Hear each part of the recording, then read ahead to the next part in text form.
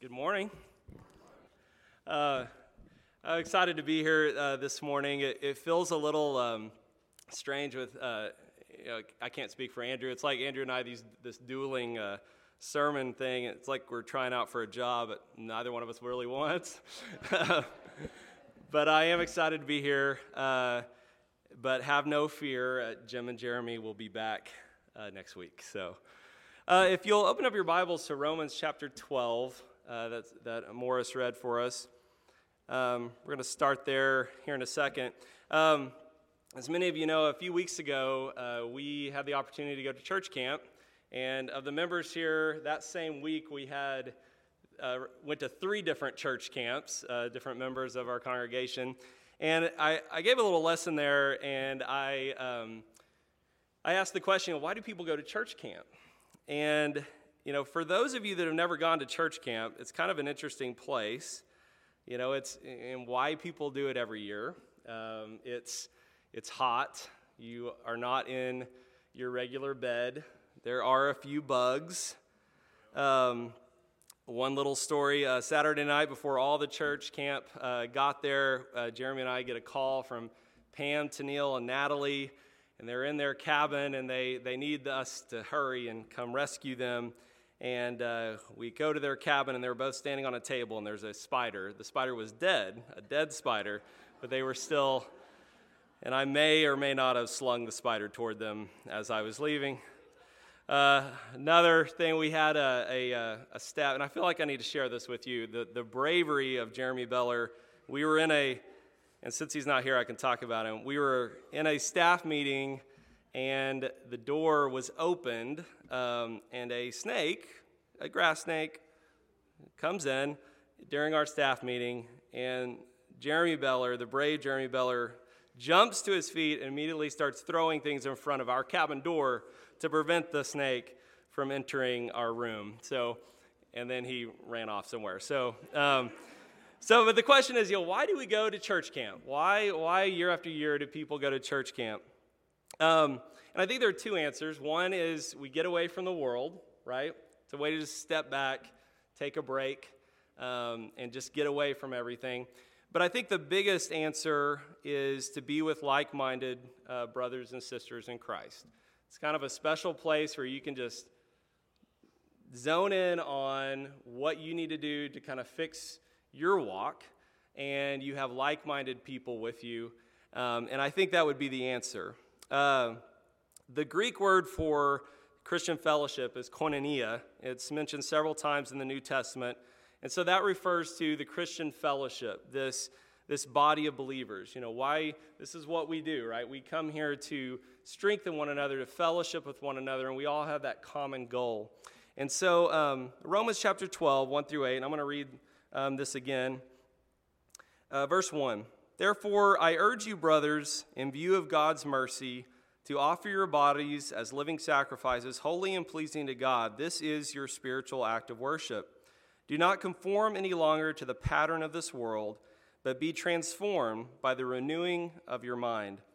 And then you will be able to test and approve what God's will is, his good, pleasing, and perfect will. For by the grace given me, I say to every one of you, do not think of yourself more highly than you ought, but rather think of yourself with sober judgment in accordance with the measure of faith God has given you. Just as each of us has one body with many members, and these members do not all have the same function, so in Christ we who are many form one body, and each member belongs to all the others. We have different gifts according to the grace given us. If a man's gift is prophesying, let him use it in a proportion to his faith. If it is serving, let him serve. If it's teaching, let him teach. If it is encouraging, let him encourage. If it is contributing to the needs of others, let him give generously. If it is leadership, let him govern diligently. If it is showing mercy, let him do it cheerfully." Being part of a Christian family it's very different than your blood family, right? It's very different than your work family, where you're bonded together because of a task, that you're trying to complete. Our Christian family that we have here today, we're bonded together through Christ, right? our like-mindedness, our knowledge that we have a bond that's stronger than blood, that's stronger than the task that we have to complete. It's through our love of God and the knowledge of his son's sacrifice. And that's why we're here. And so, why is that important? Paul says in Romans that verse 4, we do not have the same function. Verse 6, we have different gifts. Verse 5, each member belongs to all the other. So this morning, Andrew and I, we're going to talk about some of the benefits of being part of this fellowship. And so this koinonia, this Christian fellowship. So if you'll turn over to 1 Corinthians chapter 12, verses 12 through 14. 1 Corinthians chapter 12, verses 12 through 14. The body is a unit. Though it is made up of many parts, and though all its parts are many, they form one body. So it is with Christ, for we were all baptized by one Spirit into one body, whether Jews or Greeks, slave or free, and we were all given the one Spirit to drink. Now the body is not made up of one part, but of many. Drop down to verse 25. So that there should be no division in the body, but that its parts should have equal concern for each other. If one part suffers, every part suffers with it. If one part is honored, every part rejoices in it. So Paul is saying here that our Christian fellowship, our bond, our koinonia should be of concern for each part, right? We should be concerned for each other. Each one's unique, each one's special. In verse 26, if one part suffers, every part suffers with it. So fellowship involves helping others through difficult circumstances in life. Nate was talking about that a little bit earlier. The church should be the one place where we find help when life is difficult. One way that we're able to minister to each other is by listening to each other's burdens, right? Helping carry those burdens, helping each other. So, what burdens, could this be? As I was kind of preparing for this, I thought of some of those that over the years of those in our congregation have dealt with, right? So, I've thought of loved ones that were lost, of jobs that were lost, injuries, depression, monetary issues, marital issues, challenges to our faith issues. And unfortunately, these are things that happen in life, right? These are the speed bumps of life, the trials that we have to go through. And this world, it's tough at times. It's tough. But we are a blessed people because of our fellowship with one another. I feel blessed to be part of this family, and I hope that you feel the same. I've seen members of this congregation donate money to help others in need. We've had members who take food to those who have lost a loved one or go and sit and talk to them. There's people here that you'll go and work on people's houses, mow their lawn, or maybe just be a listening ear to someone, just checking up on them. As Paul says, when one part suffers, every part suffers with it. So for those of us, that are suffering, and when those times come, and they will happen, right? Your Christian brothers and sisters are here to help you.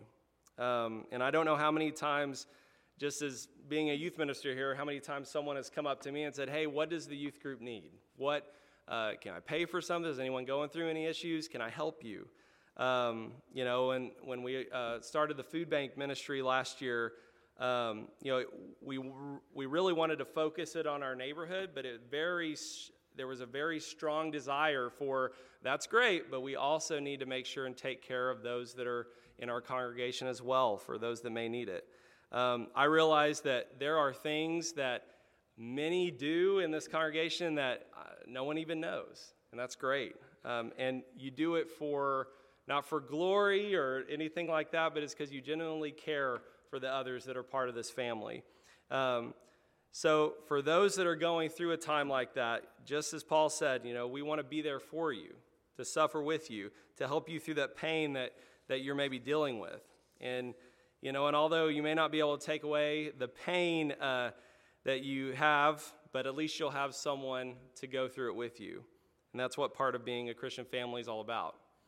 For those that maybe aren't suffering, I encourage you to look for opportunities. Turn over to Hebrews chapter 10. Hebrews chapter 10, verse 24.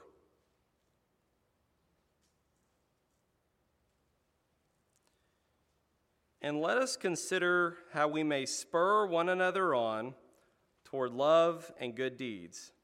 Let us not give up meeting together as some are in the habit of doing, but let us encourage one another, and all the more as you see the day approaching. So spur one another on.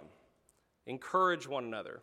We are continually looking for, we should all continue to be looking for opportunities to help one another in this Christian fellowship. As you look around the room, this past year has been pretty tough, right, in so many ways. So, who haven't we seen? Do we talk to each other? Have we checked up on someone? Have we listened to how they're doing? Do we read our bulletin and under the member concerns? Do we pray for those in need? And I'm asking these questions to myself as well. We have to have relationships with one another. We have to visit and know what's going on in each other's lives. That's what being a family is all about. And this is not only helps strengthen relationships, but it helps strengthen our family so that we can represent what Christ Church should be. We have to remember to take the time, and I know that's tough, we're all busy, but taking the time to form the relationships with one another, care for one another, and take actions to help one another. If we approach our Christian fellowship with this approach, we're reminded that, we're not alone. We're all on the same team. We're all helping each other through the patches of life to reach that finish line together. And so that's what, in my lesson closing is that benefit of that fellowship, that we're there to help each other, that we should be helping each other, and that you always have a family member that's there to get us through those rough times.